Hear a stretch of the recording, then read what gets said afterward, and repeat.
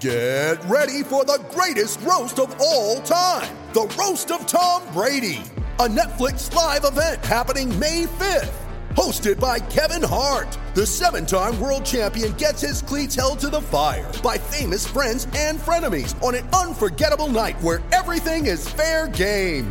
Tune in on May 5th at 5 p.m. Pacific time for the Roast of Tom Brady, live only on Netflix. You ready? Showtime. On May 3rd, summer starts with The Fall Guy. Let's do it later. Let's drink a spicy margarita. Make some bad decisions. Yes! Audiences are falling in love with the most entertaining film of the year. Fall Guy. Fall Guy? Fall Guy. That's what the poster said. See Ryan Gosling and Emily Blunt in the movie critics say exists to make you happy. Trying to make it out? Nope. Because I don't either. It's not what I'm into right now. What are you into? Talking. Yeah. The Fall Guy. Only in theaters May 3rd. Rated PG-13.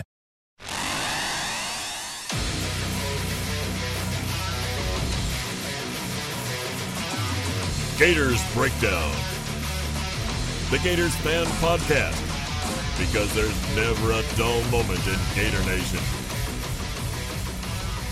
The Gators Breakdown podcast is ready to go. I'm your host, David Waters, and you can find me on Twitter at GatorDave_SCC, joined by co-host Will Miles. You can find him at his site, readandreaction.com, and on Twitter at WillMilesSCC.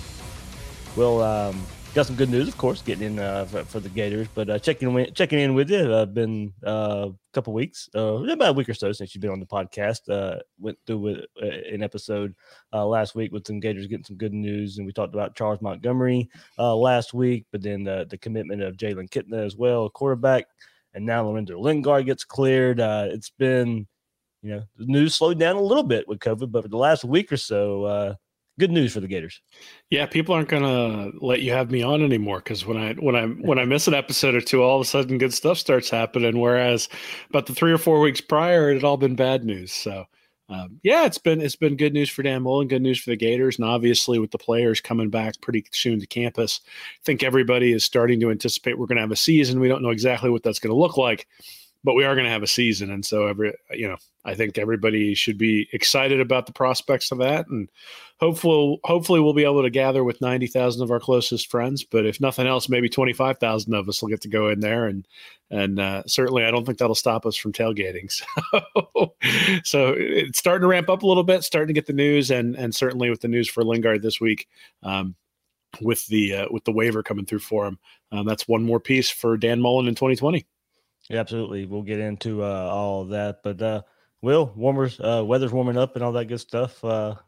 Enjoying the weather up there now. Oh my God, am I ever? Like we didn't have any snow this winter, so it really wasn't that bad. Usually when it snows and you're sliding all over the place, and the ice is out for 3 or 4 weeks. Like that's when it's bad. We didn't have any of that this year, but yeah, we went for a walk today. It was 70 degrees and sunny the whole time during the walk. So you guys are all starting to molt down there, and the thunderstorms are coming this afternoon, I'm sure, if they haven't come already. But we don't have any of that right now. It's just gorgeous up here, and we're enjoying the weather as best we can when we're allowed outside.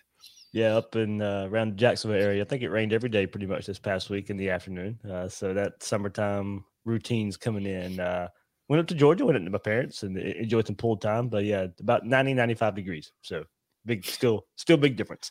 Yeah, well, we go yellow next week, so theoretically people are still supposed to be in their houses up here, but not a lot of us got the memo today when we were out there going for a walk. So I think we're all ready for it to be over, ready for it to be summer, and ready for some football.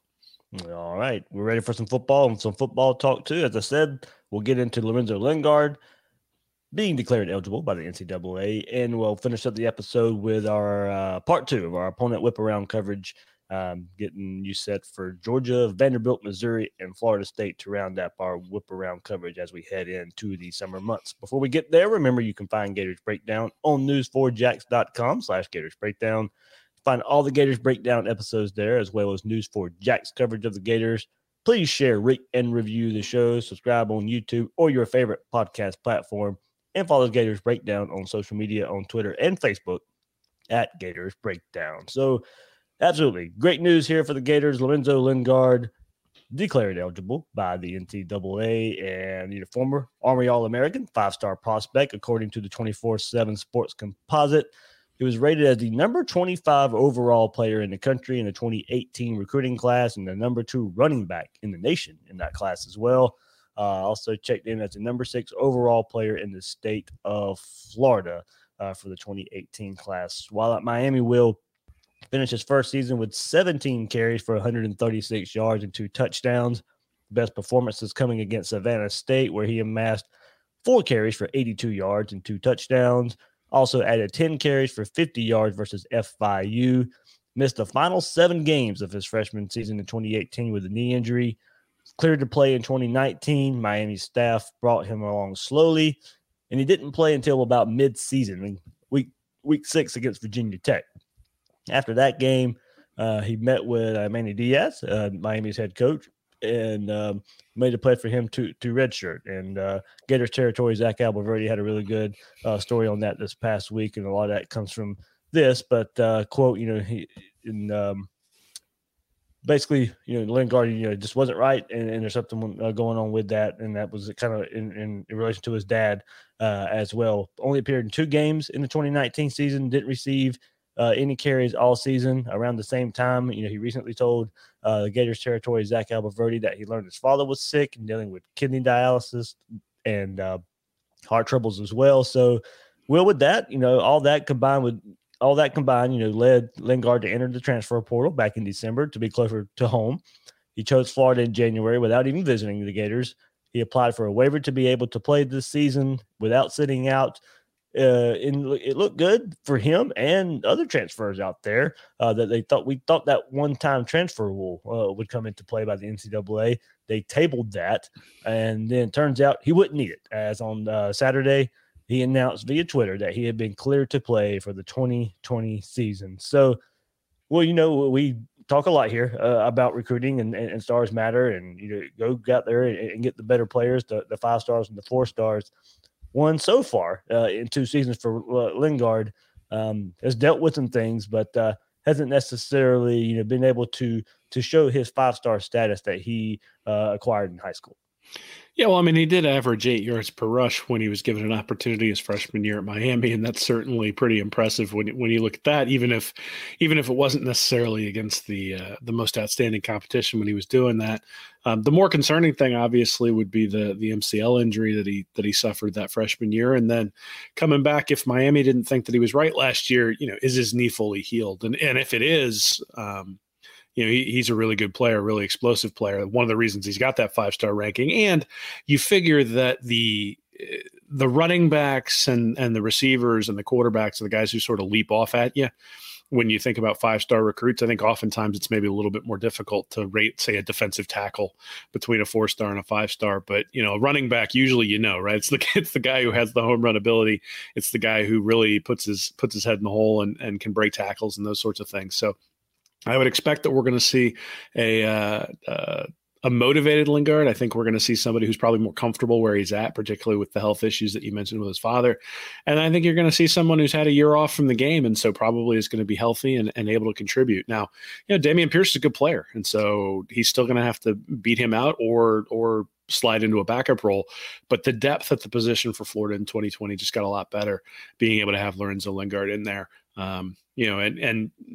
Guys like Malik Davis and Naquan Wright and all that sort of stuff are going to get an opportunity too. But Davis has not necessarily stepped into the roles that he's been given the last couple of years under Dan Mullen. And so Lingard's going to get a shot. Yeah, and there's plenty of videos out there that he's put out himself on social media of lifting, heavy weights there on that knee, running at full speed as well. All that's good. We can break down Twitter videos all we want to. It doesn't really matter a whole lot, but it does show some ability there of being able to, for his knee to be able to hold up with some heavy weight on it and him to cut and run straight line speed and still use that speed that he was known for back as a high school recruit. And you put it best, man. It gives some options to this Florida run game. It gives this Gator run game some depth. It gives them plenty of options to figure things out, to get better from last season. But, just in these last couple of weeks, this run game has gotten better, and now it's just going to see how much it's gotten better. That's what we got. That's what we have to see. That's what's remaining to be seen when they go out there and play games. But with the addition of Stuart Reese on offensive line, and now Lorenzo Lingard, former 5-star recruit, you add these two pieces to the run game, a run game that struggled a lot, and there's some options now, and there's some ability to get better. And look, this was a run game that showed improvement late once the offensive line started Richard Garage and Ethan White a bit more later in the season. But look, part of that also was LaMichael Pirine and his huge part in that. And he's no longer here. And especially the Pirine we saw in the Orange Bowl win versus Virginia, where he was the difference maker in the game. He was the player of that game. He was the one that jumped off the page in that game for the Gators on the ground, but Will also through the passing game. So we need more proof that Dameon Pierce can handle taking on a bigger role. Pierce is more of the powerful downhill runner. Lingard, a bit of a different style with some more speed and elusiveness there. So you can open up a game with two different styles of running backs here. If those are going to be your top two running backs. And Malik Davis, we haven't seen the same explosiveness that we saw in 2017, and then some fumbling issues at times last year as well. But for Lingard, coming out of high school, reportedly clocked in around his time at Miami, his freshman season, we clocked a blazing 4.27 40-yard dash, 10.71 100-meter dash, but still a lot of questions there for this Gator running game and what he can bring to the table as well in regards to everybody else. But with the addition of him and Reese, this running game is going to be better. It's just to what degree. I think that's going to be what we one of the bigger headlines going into this Gator season. Honestly, for any position on the field, we thought this run game would be better, but with these two additions, I just think that the degree is more in question right now. Yeah, I'll believe those 4.27 40 times when I actually see them. That doesn't sound like it's been laser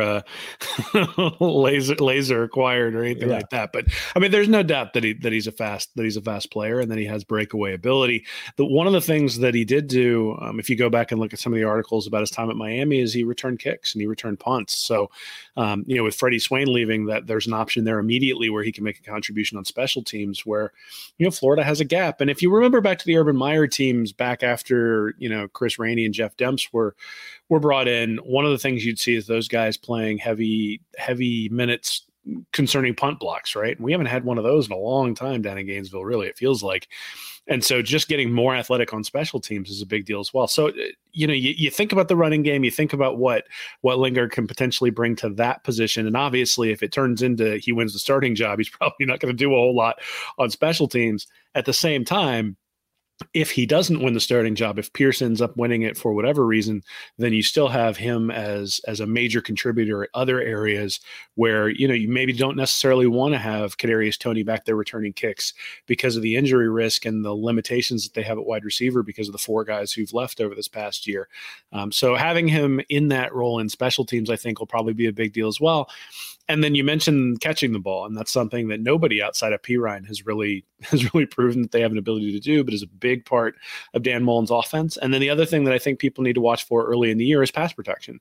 Back in 2017, or 2018, I think there was a big, a lot of people questioned why Jordan Scarlett wasn't in the game as often. I guess it was 2016. People were questioning why Scarlett wasn't playing quite as much. And really it boiled down to not understanding the scheme well enough to be able to pass protect the quarterback. And once he got that down, then he was the most effective runner and he was the guy who was in there. So there's more than just running the ball.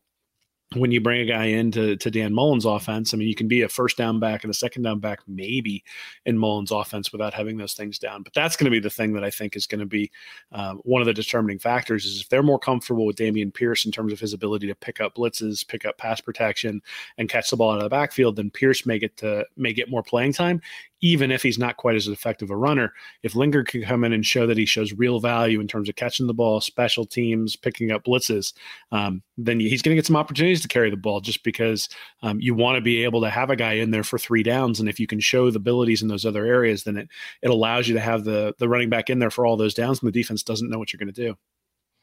Yeah, and one more, Will, and we discussed this when he was brought in, but also a couple weeks ago with Stuart Reese and Mullen's track record with transfers, and those guys have come in and been impact players. So hopefully One more on the way for 2020 in Lorenzo Lingard. We'll see what happens with the other ones that are still waiting ward. Justin Shorter, I know there's a rumor out there that he's going to be cleared to play as well. I don't know whether to believe that or not, but we'll see if that goes. I think his path to getting eligible is a little tougher than Lingard's here, dealing with his dad being sick and moving closer to home from Miami to moving closer to Gainesville to be closer to his dad in the Orlando area. So, Will, does it change your expectation any for the season here? Of course,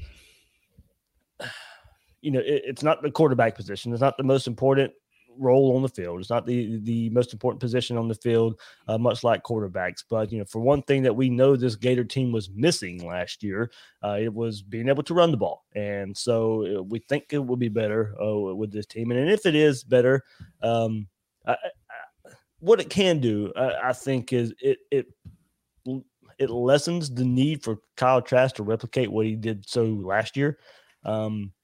That's not to say he can't, but I think it will lead to more explosive plays. You get out there and get the run game going and get some play action passes, and that leaves some downfield passing. And that where we said Kyle Trask could probably improve a bit.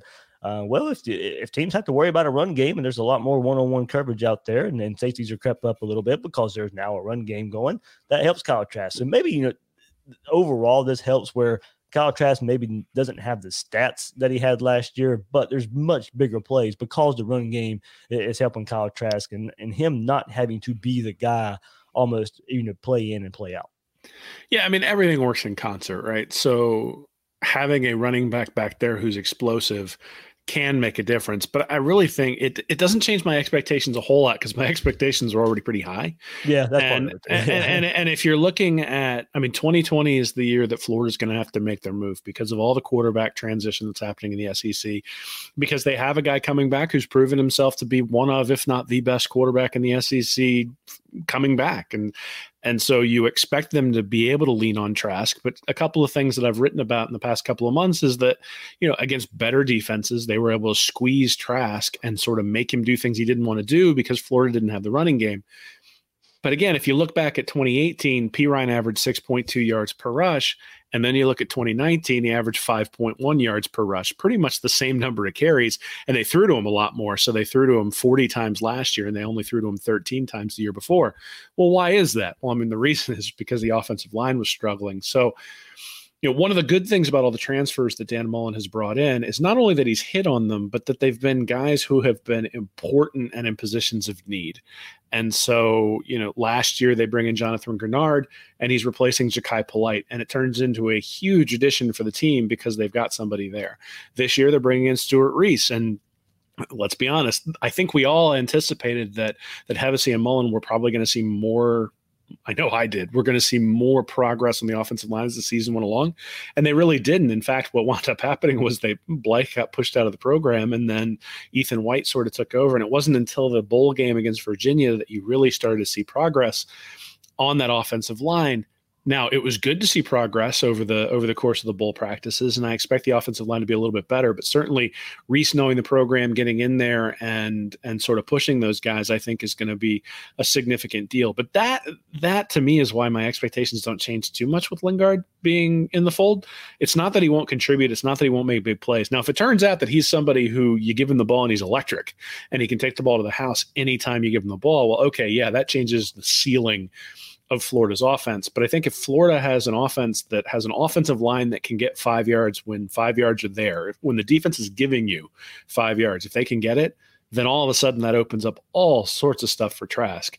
Now, obviously, if Lingard can take that 5 yard run and turn it into 50, okay, well, now that really raises the ceiling of what the offense can be. But that's maybe where my expectations lie a little bit, is if he can be a truly explosive guy who's just really, really dangerous when you give him the ball, it changes what the ceiling of the offense can be. But I think from the standpoint of the functionality of the offense, the offensive line is probably where my expectations lied a little bit more. And that's where Reese becomes really important. Yeah, I think it's going to be successful either way. Just how does it look? Will it be more Kyle Trask, or will it not be as much Kyle Trask? Because I think he can rely on Dameon Pierce Lorenzo Lingard, some of the other backs as well, and this offensive line getting better, like you mentioned. Well, before we wrap up quickly, the Gators got their second quarterback commit of the class. I briefly hit on it on a YouTube video this week, but we'll bring it into podcast form a bit as well. 3-star quarterback out of the Dallas area, Jalen Kitna is the son of John Kitna, quarterback out there. Carlos Del Rio is already in the fold, but went and got a second quarterback, mostly to make up, missing Jalen Jones when he was booted from the program, basically about a year ago, right after spring practice. And so, 6'4", 200 pounds, put on a lot of that weight since the turn of the year, about 25 pounds or so. Not necessarily, of course, thought of as one of the better quarterback prospects out there. As I said, only rated a 3-star. I do know for a fact that the coaches like him a lot. They really love his potential here. But just nothing more than, honestly, just a second quarterback in the class to bring some numbers in after this year where, Emory Jones and Anthony Richardson were going to be the only scholarship quarterbacks on as far as guys who are already on the team. For the 2020 team, they were going to be the only quarterbacks on the roster next year until Del Rio and now Kitna are part of the class as commits for the 2021 class right now. Yeah, well, I think you like that he's a coach's son, right? You figure that he's going to have an in-depth understanding of what Dan Mullen's trying to do, and you figure that his dad has been involved in terms of where he's going to select to go and why he would select to go there. The fact that he's a 3-star and really is more of a developmental quarterback, I think, does speak to the kind of guy you'd want to bring in, right? Carlos Del Rio basically said he doesn't care. Go ahead and bring him in. But part of that is because they're not bringing in a guy who's rated exactly the same as Carlos Del Rio, which is something that we saw can backfire a decade ago when Will Muschamp brought in Jeff Driscoll and Jacoby Brissett at the same time. And then you end up with one getting hurt right after the other one transfers. And it really sets you up to be sort of numbers deficient in the background. I have no doubt that they've probably told Kitna he'll have a chance to win the job, but that, he's starting at a little bit of a disadvantage just because of the room that he's coming into to begin with.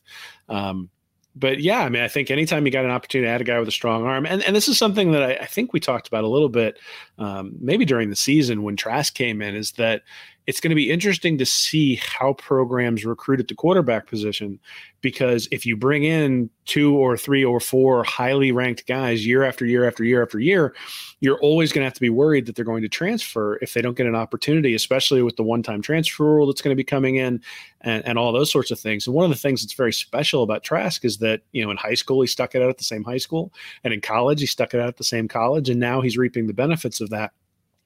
And so you do wonder whether the sort of Kirby Smart model of recruiting quarterbacks, where, you got Jake Eason, I'll bring in Jake Fromm. Oh, you got Jake Fromm, I'll bring in Justin Fields. Well, now they're sitting here having to bring in all of these transfer guys at quarterback because none of the guys that they recruited have stuck around long enough. Now, obviously, with Fields, there's some other stuff going on, and he's been very successful at Ohio State, so I don't think you'd necessarily argue with his decision-making. But it does leave Georgia in a bit of a precarious situation where you've got Jamie Newman, and you don't necessarily know how he's going to be, and you got Carson Beck, and he's a true freshman, and all of a sudden the quarterback room is pretty bare, considering the type of recruiting that they've done. So I think maybe this is some of that is an acknowledgement that you are going to have to recruit the quarterback position a little bit differently in light of the way that quarterbacks are moving around. And then the other part is like you said, they need to replace the depth in the room because of Jalen Jones being transferring, and this is one way to do that. But I suspect that they've been in close contact with Del Rio, that he's okay with it, that he's probably had some conversations with Kitna, and that they have an understanding that they're going to push each other, much the way Felipe Franks and Cal Trask did, right? I don't think I think Trask thought he was going to get a shot, but I think when he didn't win the job, it wasn't immediately, I'm going to transfer someplace else. And so I suspect the same thing will be true of Kitna as well. And you kind of do bring up a good point. Another part of that is, it doesn't look like Dan Mullen really has much interest in chasing quarterbacks through the transfer portal, and there are other positions maybe so. But as you said, with Kitna, he can groom him. He can sit back there. He can learn for a bit, and if something does happen, well, at least you've had a guy who's been around the program and didn't have to go chase a transfer, didn't have to go chase a grad transfer to come in here and be your quarterback. You and I were very high on the Joe Burrow sweepstakes when he was choosing between when he chose to leave Ohio State. There's been some other quarterbacks out there as well, but doesn't seem there's much interest from Dan Mullen's side of things to to go get a grad transfer quarterback, whether recruit them, whether build them, whether develop them with his way. And, who can't fault that, given his track record out there and the way he's developed quarterbacks and the way he's changed Felipe Franks his first season and what Kyle Trask has been able to do as well in Dan Mullen's second season. Yeah, it just doesn't seem there's going to be a whole lot of interest out there from Dan Mullen's side unless he just gets into a tricky situation to go out there and get a transfer quarterback and rather recruit and build his quarterback. Well, now you're just trying to bait me by telling me that he wasn't interested in going after Burrow. I'm not saying he wasn't, but I'm not sure it was as heavy as, what LSU was doing. If there's probably some discussions, I just don't think he was going to get on his hands and knees and go plead for a transfer quarterback.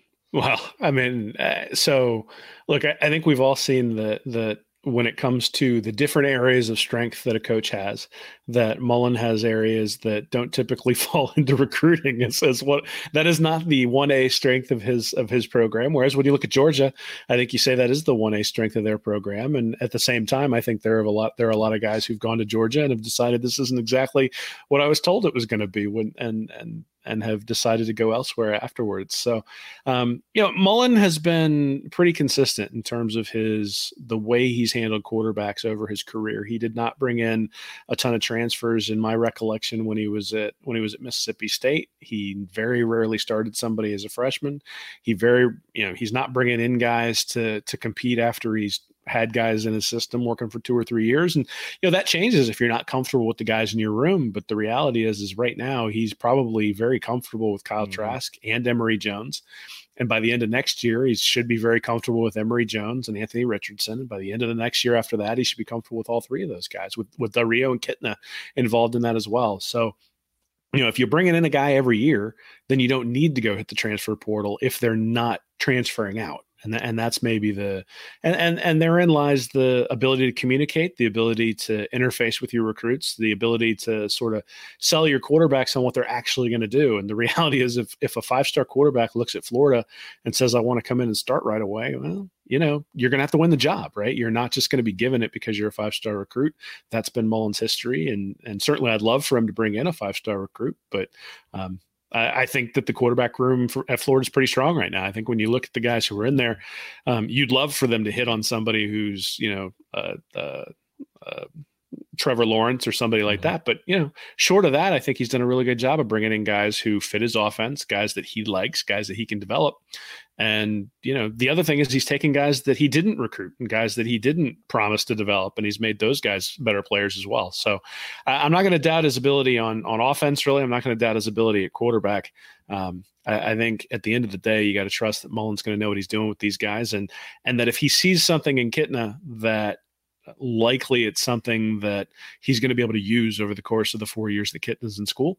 And you sort of hope you never get to the point where, you hope that one of these guys that he's brought in turns into, the next Tim Tebow, Cam Newton, somebody like that, Danny Werfel, a guy who can play for 3 or 4 years and be a star. But at the same time, if you go back and think about Werfel, when he first came in, he was splitting time.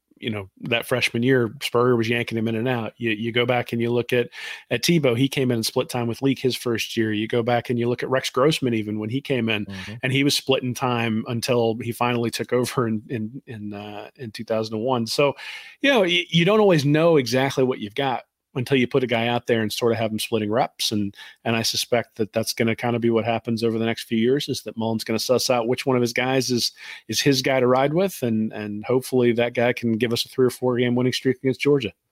And the thing about it is, I brought it up too in the video, different styles of quarterbacks too, not necessarily just stuck on one, dual threat or pro style or drop back passer. Mullen's going out and recruiting different styles of quarterbacks as well. So, Will, before we wrap up this episode and for the whip around coverage part of what you got going on at Read and Reaction this week.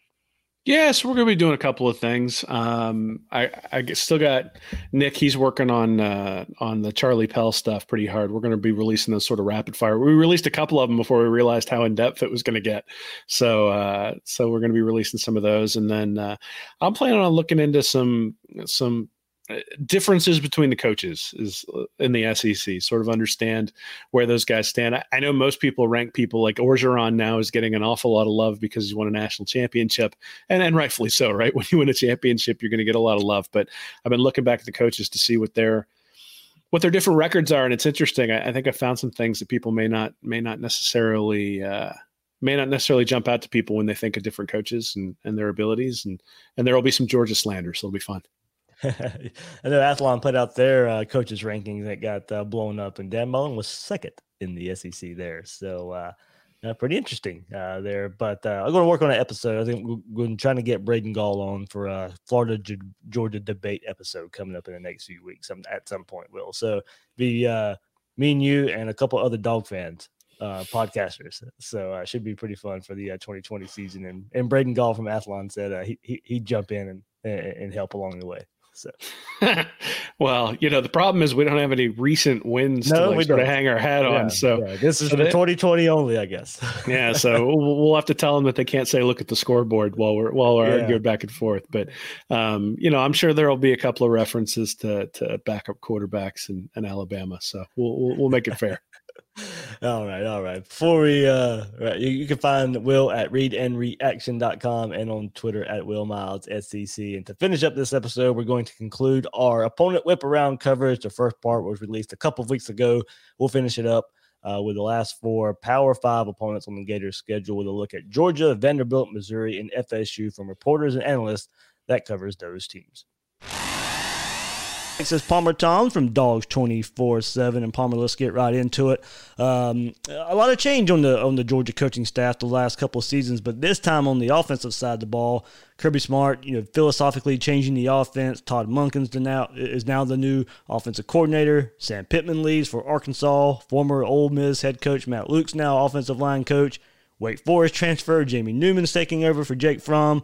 DeAndre Swift is gone, along with a few offensive linemen. Do you feel the move was necessary after only one season of average offense? And how's it all going to work together with so much change? Yeah, looking at last season in college football, I think everyone is looking for their Joe Brady and what LSU did with Joe Brady, bringing him in from the New Orleans Saints. Georgia brings in Todd Monken, who has spent time at both the college and professional levels. Was an offensive coordinator at Oklahoma State before being a head coach at Southern Miss, and then transitioning to the pros and worked with the Tampa Bay Buccaneers and the Cleveland Browns most recently. I think, Kirby Smart and Georgia think that they can get what LSU got in Joe Brady, a sort of hybrid, pro-style spread offense and bringing in Jamie Newman. It's a different quarterback than what Georgia has had the past couple seasons in Jake Fromm. And so I think there's a lot for Georgia fans to be excited about. And I think it was definitely worth the change. With everything that Kirby Smart brings to the table defensively, there needed to be a little bit of a philosophy change offensively, and bringing in Todd Monken certainly does that. Is there worry with so much change going on that, of course, now missing spring football, that all this change is gonna at least maybe lend itself to a slower start for the Bulldogs? Yeah, I don't think there would have been any concern if they had spring practice. With you mentioned with so much uncertainty as to when they're gonna get in, and be able to get some practice, with these coaches. I think that now with all that uncertainty, there is uncertainty for Georgia. As far as to how they may start, and looking at their schedule, they open with ACC Coastal Division champion Virginia in Atlanta. Florida fans are very familiar with the Cavs, but I think Georgia should be able to get through that game, and then East Tennessee State the next week. But it's certainly a big challenge week 3 for the Bulldogs in Tuscaloosa. I think assuming everything happens the way that the college football schedule is laid out currently, I think, a lot can be learned about Georgia week 3 when they travel to Alabama. I think we're going to see – I think fans were definitely excited to see what some of that change may look like in the spring. Obviously, you don't, put all your cards on the table, in March and April. and I don't think you do it in September either. But, you know, I think with that big challenge so early in the season for Georgia, there's going to be a lot that can be learned about this team in early September. And for all the questions on offense, there's very little on defense. And look, it'll be hard to be better than last season, but hey, look, I'm sure that's the mark for that for that side of the ball. Oh, I mean, absolutely. You know, I mentioned with Kirby Smart and his defensive-minded, philosophies. This team is very excited, and people around this program are very excited about this defense that's returning. You lose All-American safety J.R. Reed, but you replace him with a 5-star in Lewis Cine.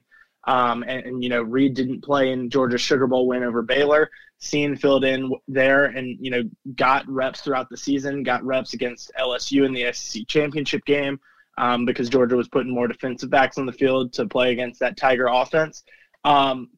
So, you know, you've got to change there on the back end. But, you know, Georgia fans are definitely excited that they're bringing back potential first-round pick next season, Richard LeCounte. You know, he's been a 3-year starter at the position, you know, played as a freshman too. And so he's going to be, you know, back there at that position with a ton of experience. You know, at linebacker, they lose Tay Crowder, who was selected, the only Bulldog defensive player selected in this past year's NFL draft. And, you know, with a defense that was that good last season, to only have one player selected and it'd be the very last player in the NFL draft, I think, you know, it just shows how much Georgia has coming back and how much, you know, fans can be excited about. I mean, there's a lot of projections that have, you know, 1 or 2 Georgia corners going in the first round of the NFL draft next season. You know, you've got a ton of talent at outside linebacker. You know, so much so that a 5-star like Brenton Cox was leaving the program last season. And so, you know, I think with everything that's coming back and how much Georgia players, how many Georgia players got to play, how much experience that those young guys gained. I mean, Tyreek Stevenson, Nolan Smith, Trayvon Walker, the list of freshmen goes on and on and on. And then, you know, some sophomores that were getting reps. You know, I think with how much experience those guys gained and how many of those guys got experience, Georgia's going to be deep and, you know, have tons and tons of talent to be dealt with on that defensive side of the ball. And you alluded to it earlier. You'd have to think with the thoughts, you know, those thoughts that you just shared on defense and what we talked about on the offense, there kind of has to be the thought, you know, if it is a little bit slower start on offense, that this defense, you know, and the schedule's a little bit different too. Auburn's earlier in the season now as well, that this defense can carry the offense for a bit until the offense finds its legs. Yeah, and I mean, I think there's enough talent on the offensive side of the ball. I know tons of people are, you know, talking about the offensive line. You lose left tackle Andrew Thomas, who was selected 4th overall to the New York Giants. You lose right tackle Isaiah Wilson, who went in the first round to the Tennessee Titans. You lose a left guard in Solomon Kinley, who went 4th round to the Miami Dolphins. You know, and you lose right. Georgia rotated 2 guys at right guard, and you lose one of them, Cade Mays, to transfer to Tennessee. I know there's a lot of concern about that offensive line. I think that they've got, you know, you mentioned Sam Pittman earlier. He recruited tons and tons of talent into this program. And I think, you know, you're going to see just a transition, not a rebuild, but a reload, you know, on that Georgia offensive line. I think there's the talent there. You lose DeAndre Swift, but you replace him with former number 1 running back Zamir White. You know, and then it's not like you're coming in with an inexperienced quarterback. Jamie Newman has obviously never played in the SEC, but he does have that starting experience at a Power 5 school in Wake Forest. And he's going to be working with wide receivers that got plenty of experience last season, you know, in some growing pains for those guys. So I think there's enough talent that the offense shouldn't struggle too much. But as you mentioned, there's so much confidence in that defense that if Georgia has to win games, you know, by stopping opponents rather than, you know, putting up points to, you know, go into a shootout, I think there's a lot of confidence that Georgia can win a game, you know, winning on the defensive side of the ball. And for the first time since, Kirby got the ball rolling in his second season at Georgia, there is some question if Georgia will repeat as Eastern champions this coming up year. Do you sense any urgency or anything like that coming from the Georgia side that, maybe there is some talk that Florida can go win the East? Or is there talk behind the scenes, or are the players taking that, coaching staff taking that as kind of a motivation tactic for this coming up season? I'm not too sure. I think we probably would have gotten a better sense of that in spring practice. But I think Georgia players respect this Florida rivalry. I know, Kirby Smart certainly does, having played in it.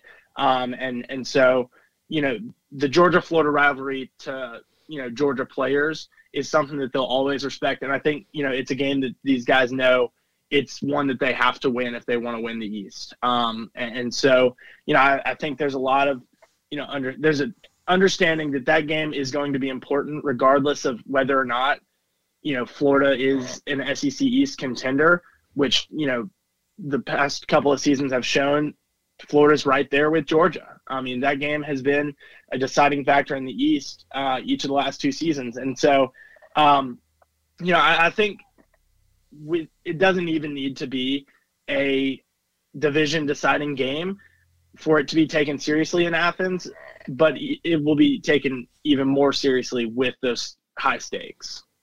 And before I let you go, Palmer, what are your thoughts on Florida coming up in 2020? Of course, Kyle Trask returns, some offensive weapons return, and as you mentioned, the game's been close in Jacksonville the last couple of years, but I know you recently kind of threw out a preview of Florida recently on Dogs 24/7. So what do you think about these Gators heading into 2020? Yeah, I think, with Kyle Trask coming back, there's a lot to be excited about for Florida fans. I was talking to somebody recently and saying, who would have thought that Florida would do better after their starting quarterback went down last season? And so I think, with a full season of Trask, there's a lot to be excited about for Florida fans. Obviously a big focus would be improvement in the running game. And I think, losing LaMichael P. Ryan hurts there. But, they've got offensive line coming back. They can, help, improve there. Passing game, obviously you got to replace Van Jefferson and some other guys outside, but they had plenty of wide receiver talent last season, and so I think it's a game. We said it a couple minutes ago. It's a game that I think is going to decide the SEC East. I'll be very similar to what Georgia has early in the season with Alabama. I think there's going to be a sort of defining, not necessarily season defining game against Tennessee, but I think you're going to learn a lot about this Florida team early on in that season, taking on the Volunteers in Knoxville. That's where the game is this year, right? Yep. Yeah, and I think Tennessee's a team that's coming in off of 6 straight wins. Seeing a ton of momentum in the recruiting trail right now. I think that's a game that, just like Georgia has with Alabama, Florida is going to learn a lot about this team, this Gator team, in year 3 of Dan Mullen traveling to Knoxville.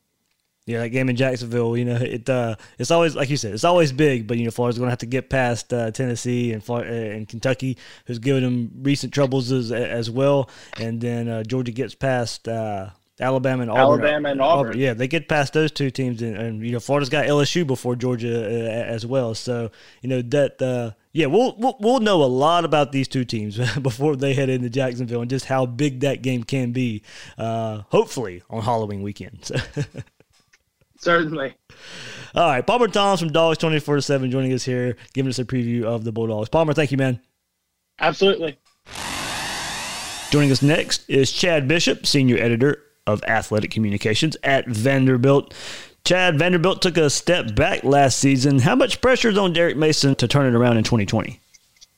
Yeah, a lot of pressure. But I don't think that differs from any other year, and I think Derek Mason would tell you the same. I mean, all these head football coaches put tremendous pressure on themselves, and I think every FBS or FCS or any college or any coach at any level would say, one year to the next, everything can change. And I think the perfect example is 2019 for the Commodores, right? I mean, you had, 3 big-time NFL talents on offense, and there was a lot of hope and a lot of high expectations, and things quite simply just did not go right. I mean, it's a simple explanation, but that's what happened. They put a lot of eggs in the Riley Neal basket at quarterback, and things didn't quite work out there. The offensive line maybe didn't play up to the standard that they thought it would.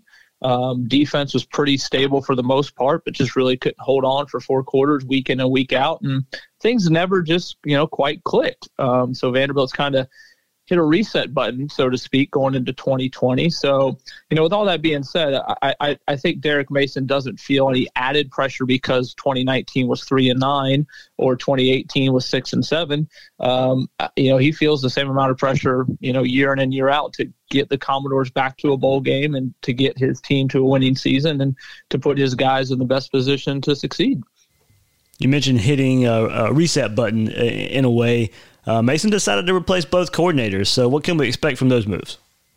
Yeah, that's a huge move, and 2 kind of really different scenarios there. Let's start on defense with Ted Roof. That should be a very familiar name to college football fans. Was at Georgia Tech for a long time, has been a defensive coordinator really all over the Southeast and all over college football. Just a veteran presence who, as we all know, knows how to coach defense and knows how to create successful defenses. And I think that's going to be key for Vanderbilt because they have a lot of talent back on defense. If there is a strong suit of the 2020 Commodores, I think it's going to be the defensive side of the ball. Most starters are back. Most reserves are back. A lot of talent in the linebacking core, a lot of talent in the secondary. And so they got a new voice back there. Jason Tarver departed for the NFL. Ted Roof comes in with proven systems and proven linguistics and going to try to get those guys playing at maybe a little bit of a higher level. So I think it's going to be good to see what he brings to the table and how he can kind of elevate that defense to the next level. On the offensive side of the ball, Jerry Godowski departed after 2019, and in comes Todd Fitch, maybe a name that college football fans maybe don't know maybe as well as a Ted Roof, but Todd Fitch was at Louisiana Tech, and you just go back and look at Louisiana Tech's offenses the past few years.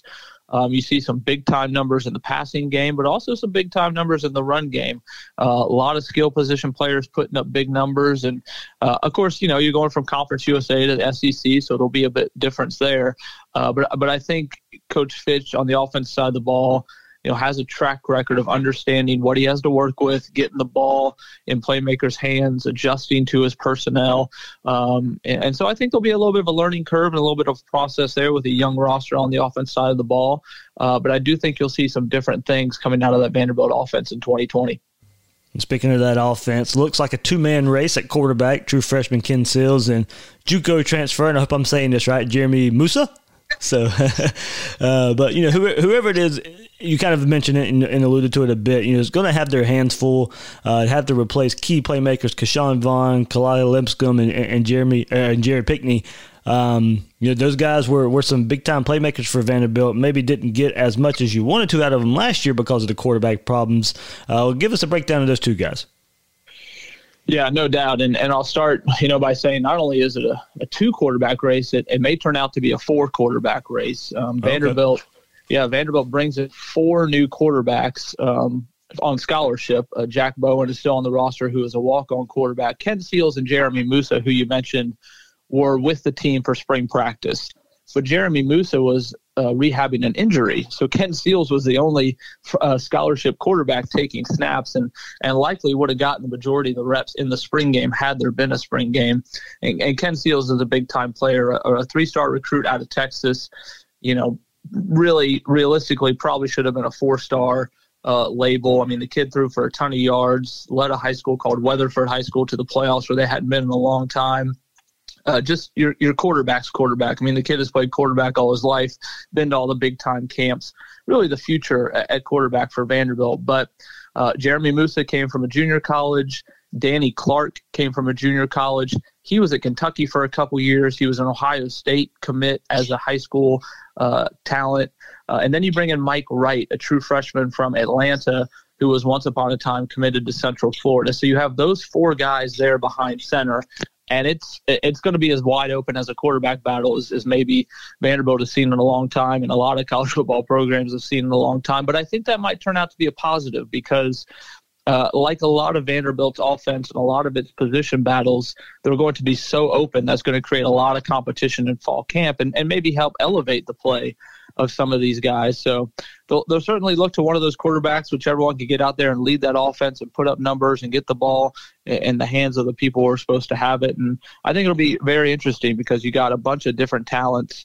Ken Seals, is kind of your prototypical pro-style quarterback. He can move a little bit, but he's more of a pocket passer, whereas Jeremy Musa, Mike Wright may be a little bit more mobile, and Danny Clark's the veteran coming in who has been in the SEC, albeit he didn't play a lot, but he's been in SEC clubhouses and been on the road and been with an SEC program. So there's going to be some interesting moves at that quarterback position come fall.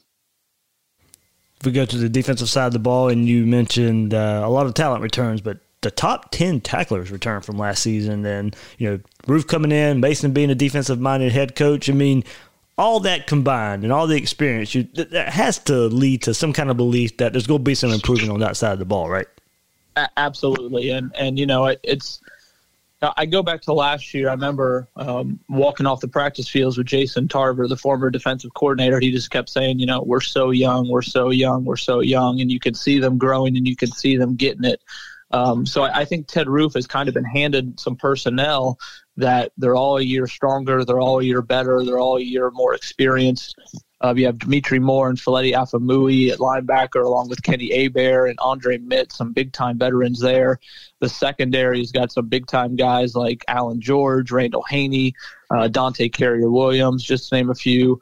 And then the defensive front, you're adding guys in Derek Green, who's a transfer from Oklahoma, and then a name Florida fans will be familiar with, Malik Langham, who sat out last year. They thought he might be able to get a waiver to play right away. That didn't happen. So he'll be fresh and ready to go. Those are big-time defensive line talents there, not to mention a lot of returners they have on the front side of the ball as well, with Cameron Tidd, Drew Birchmeyer, Brandon Maddox, Davion Davis, Dayo Adeyingbo. The list goes on and on of guys who have played and guys who have contributed in this defense for 1, 2, 3 years. And like you said, add that to the experience that Ted Roof brings in as defensive coordinator. And that Vanderbilt defense, like I said, should be the strong suit of this 2020 Vanderbilt team. Now, I think what we saw in 2019 is the defense was pretty good to begin with, but they just couldn't hold up for 4 quarters when that offense was going 3 and out, 3 and out, 3 and out, 3 and out. So we all know how football works. I mean, it works hands in hand. That Vanderbilt offense this year is going to have to find ways to move the ball, put some points on the board, and give their defense time to rest and regroup. Otherwise, no matter how good that defense is, if they're on the field for 45 out of 60 minutes, they're just going to wear down over time against SEC competition. And Vanderbilt, did have a little bit of a luxury most SEC teams didn't have. They did get to hold a little bit of spring practice. Was there anything you could take from the small sample size? Yeah, a little bit. I mean, I think there was kind of a renewed energy, a renewed spirit. I mean, I think that, you could probably say that for most teams around spring ball. But, I really think, I don't know if you want to call this a narrative or maybe a discussion about Vanderbilt football this year, but in 2019, there was so much focus on Kalijah Lipscomb, Jared Pinkney, and Keyshawn Vaughn, and a lot of folks looking to them to kind of lead the way. And when defenses shut them down, you could kind of tell, Vanderbilt was searching for answers a little bit. So this year, they come in, those guys have departed for the NFL. I mean, so has Riley Neal. So has Justice Shelton Mosley. They had a lot of guys go to the NFL in the NFL camp. So I think that's opened up a lot of positions. And I think the writing's on the wall for a lot of young guys to say, all right, it's my turn. It's my time to step up. So especially on the offensive side of the ball, I think that's going to create maybe a new renewed energy and a renewed focus for that group to say, all positions are on the table. No, there's no starter guaranteed. You're all competing to get in that 2 deep. And I think that could be a good thing for this program in 2020 to see, kind of who emerges as a leader and who emerges as a playmaker on that offensive side of the ball. And Chad, one last thought before I let you go here. What are your thoughts on the Gators, of course, here on Gators Breakdown? Talking to a lot of Gator fans, kind of hit everybody kind of picking Florida, Georgia. Maybe this is the year Florida catches up with Georgia a bit. How do you handicap the Gators in the race for the SEC East? Yeah, I think I would agree with that. It's sort of like, that get over the hump phrase, right? I mean, Florida's kind of been right there, and Georgia, as we know, has kind of been king of the East here recently, and I would expect nothing different in 2020. I think maybe some folks are looking toward Knoxville as a sleeper. I wouldn't ever count out Kentucky with what Coach Stoops has done up there in Lexington. But I still think at the end of the day, it's probably Florida and Georgia's division to win. It's just a matter of, can the Gators get it done in Jacksonville for one, and then can they kind of remain unblemished the rest of the way, which, as you and I know, is easier said than done in the SEC East or the SEC as a whole. So, I would not be surprised to see them in Atlanta at the end of the year. Of course, if we have an Atlanta at the end of the year, right? So, I think that's going to be a tough out for most teams, and I'll be interested to see what the Gators look like when they arrive in Nashville in the fall, kind of where they're at and where they're headed. And, if they're up to the expectations that I think the preseason will have them at. All right, that's Chad Bishop, Senior Editor of Athletic Communications at Vanderbilt, joining us here on Gators Breakdown, giving us a great preview of the Vanderbilt Commodores. Chad, thank you, man. All right, buddy. See you. Gabe DeArmond from PowerMizzou.com on the Rivals Network joining us right now on Gators Breakdown to give us a quick preview of these Missouri Tigers.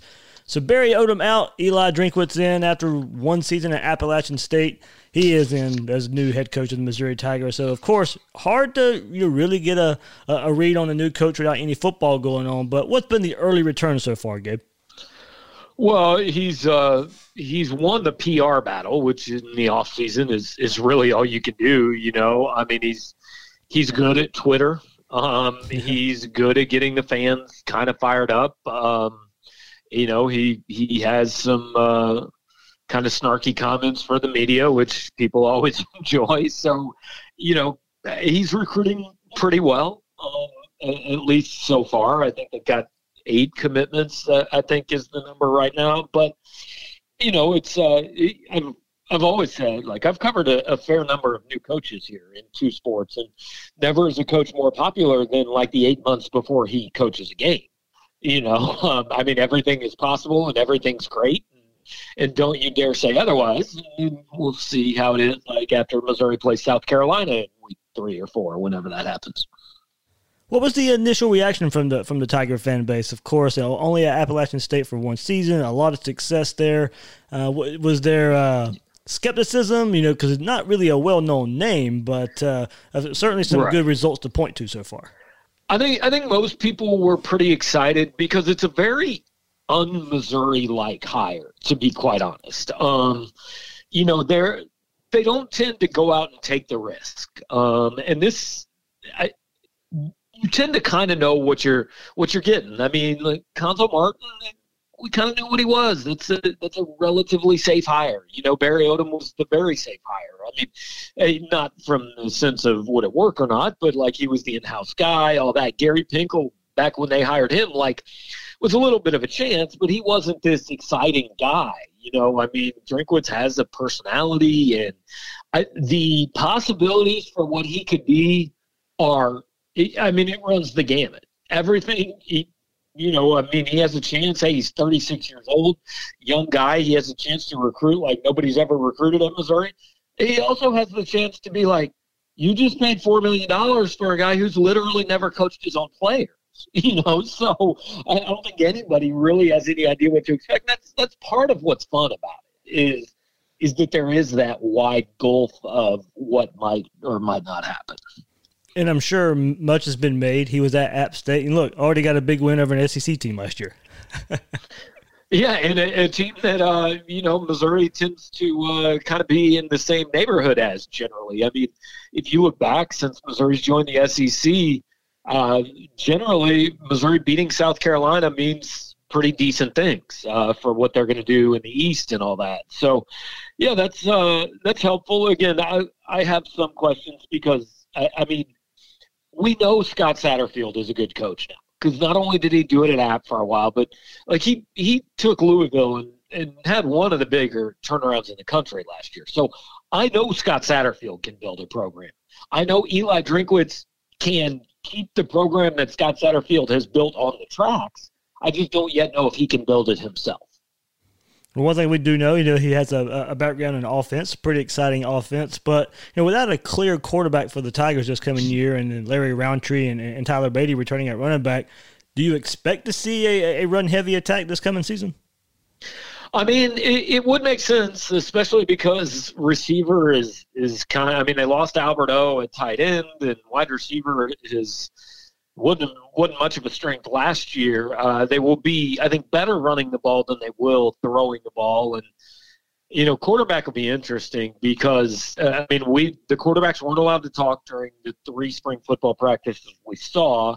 And while you would think Sean Robinson, a transfer from TCU, has the upper hand, most of spring practice got canceled, so whatever upper hand there might have been, I'm not sure he's going to have. Connor Bazelak is a redshirt freshman who played a little bit, actually started the Arkansas game, played a series at Georgia, played a little bit here and there, started the Arkansas game, was looking pretty decent, tore his ACL in that game. So he was going to miss spring football. Well, all of a sudden, just missing those 3 practices really isn't nearly as big a deal as it was going to be because he's expected to be back for fall camp. So there could be, because of the way everything's gone the last couple months, there could be a little more of a competition than we thought there was going to be. And if we move to the other side of the ball, Drinkwitz decided to keep defensive coordinator Ryan Walters from Odom's staff. Do you think that was a wise move, and will it help the transition to this new staff, especially now with no spring practice? At least there is some familiarity with a coach on staff now. Yeah, not only did he keep Walters, he kept the defensive line coach and the cornerbacks coach, Brick Haley and David Gibbs. And it's kind of interesting. I mean, it's the exact opposite. Missouri had a defensive coordinator as the head coach, and I haven't been around many guys who were more hands-off the offense than Barry Odom was. I mean, in press conferences, he called the offense they. It was crazy how hands-off he was. Now, I think Drinkwitz will be a little more hands-on with the defense, but, he's the offensive coordinator. He's not going to spend most of practice over watching the linebackers. So I thought one of the kind of issues under Odom was it was almost like they had 2 head coaches. It was like, hey, he's the head coach of the defense, and then they got this other guy over here running the offense. And, the last 2 years, that other guy was Derek Dooley, which didn't go very well. So I'll be interested to see kind of how Drinkwitz handles the defense and all that. So, I think it helps having the same guy. And defense was not the problem with this team last year. I mean, it struggled in the opener against Wyoming, certainly. But after that, they really played pretty decent defense most of last year. All right, Gabe, before I let you go here, kind of thoughts on the SEC East right now and kind of how it shakes out. There's a lot of talk of, this being a Gators podcast, that the Gators are maybe even catching up for Georgia for one season with the experience of Kyle Trask coming back and Dan Mullen. How would you handicap the SEC East right now? Yeah, I know there's definitely questions about Georgia with what's going to happen at quarterback, and they lost a lot. Kirby has been recruiting at a ridiculous level. I think they kind of have to be picked as the favorite going in. I don't know enough about them to know that they're the best team, but they've clearly been head and shoulders above everybody else the last couple of years. So you got to go knock them off. And Florida certainly seems the team most equipped to do that. I would be shocked if there is a ballot cast at whatever online virtual Zoom meeting we do for media days that does not have Florida and Georgia in some order as the top 2 teams in the SEC East. Except, of course, we will have 3 people who work in Knoxville who go for Tennessee. Probably so. Not like 3 particular people. I'm not singling anyone out. Just 3 people as a general thing. That's going to happen. Absolutely. I think so, too. So, Gabe, man, thanks so much for hopping on here, Gators Breakdown, giving us a quick rundown of everything new going on at Missouri, and I can't thank you enough. All right, David. Have a good one, man. And to end this thing, giving us a look at the Florida State Seminoles is former FSU fullback James Coleman, also co-host of the Sports Den on 1010XL, and you can check out his work as well at the Fifth Quarter College Football. James, thanks for doing this for me. And look, man, with no spring ball being held and players off campus right now, it's really tough for a new head coach to instill their own new culture. So, what's been the word on how Mike Norvell has handled the program so far? Well, what they're doing is kind of what everybody's doing. Is they're really trying to kind of corral people in as much as they can. Believe it or not, a lot of guys have come back home. Well, not home. They've come back to Tallahassee, and they're working out with actually one of my former Noel teammates, Mikael Cornigy, a.k.a. the DB doctor. And what's happening is, and what you hope kind of continues is that they're creating their own culture of accountability. And Coach Norvell is kind of keeping updates, and the coaches are keeping updates through Zoom, through phone calls, and through different things like that. So I really believe that they're trying to meet with these guys every day.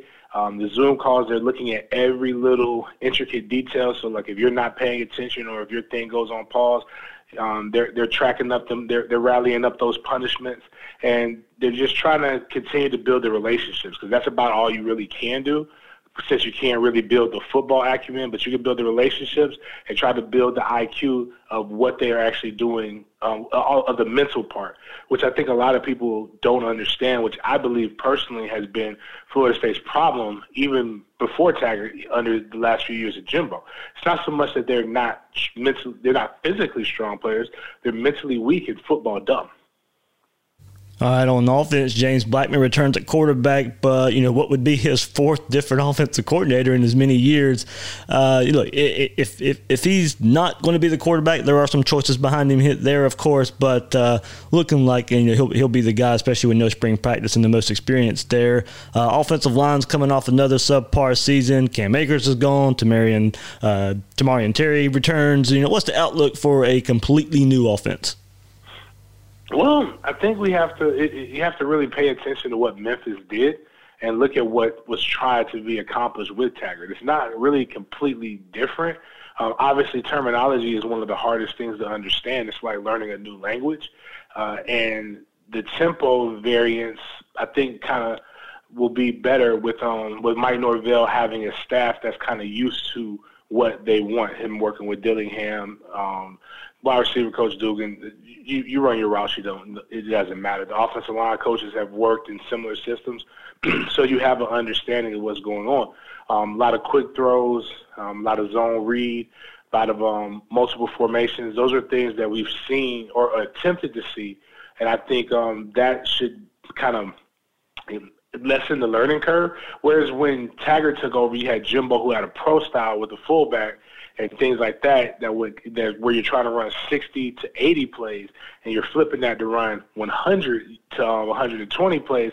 That's a paradigm shift. This right here isn't as much of a paradigm shift, but like you said, it's still the fourth voice that you've heard in the last 4 years, which is never optimal.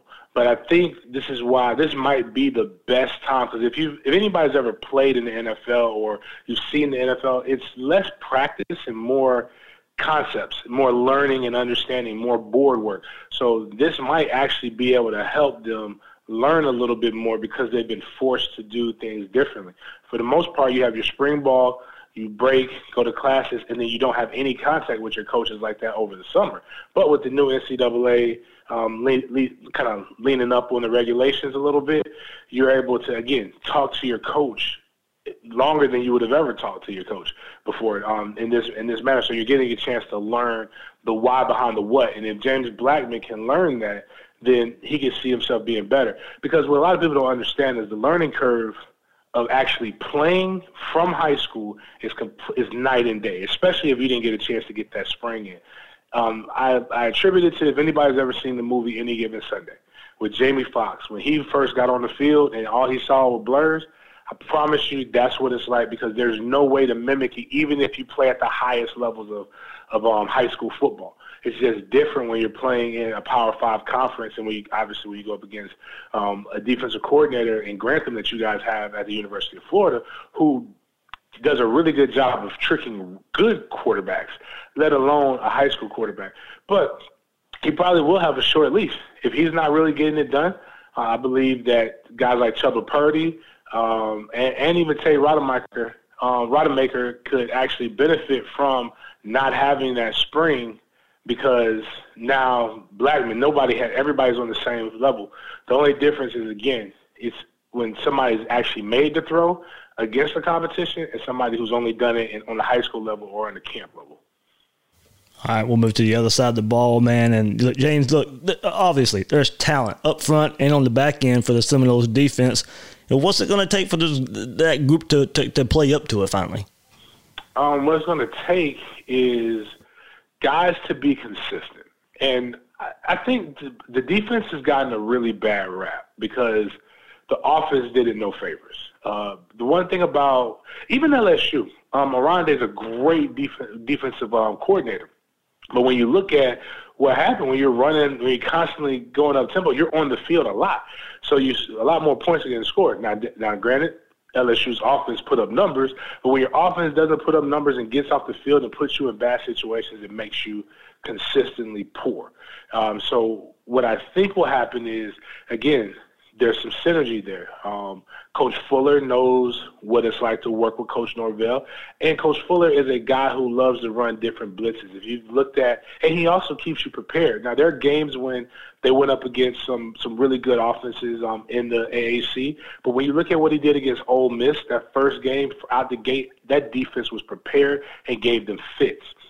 Now he has a little bit better quality of an athlete to be able to work with, which probably will help him do more gambling, which will make the defense kind of almost more exciting. And Fuller is a very intense coach, if you've ever got a chance to meet him. And he also listens, and he's very, very, different than a Harlan Barnett, who's kind of more calm, which you don't really typically see in your defensive coordinator. This guy has a little bit of a Mickey Andrews feel, and I remember the conversation I had with him in February, and I was just explaining to him what Mickey Andrews was like. It was almost like, I want to be that guy. I want to be the defensive coordinator that FSU fans talk like he's the head coach, like he's a legend. So I think that's contagious, mixed in with the coaches that he brought in.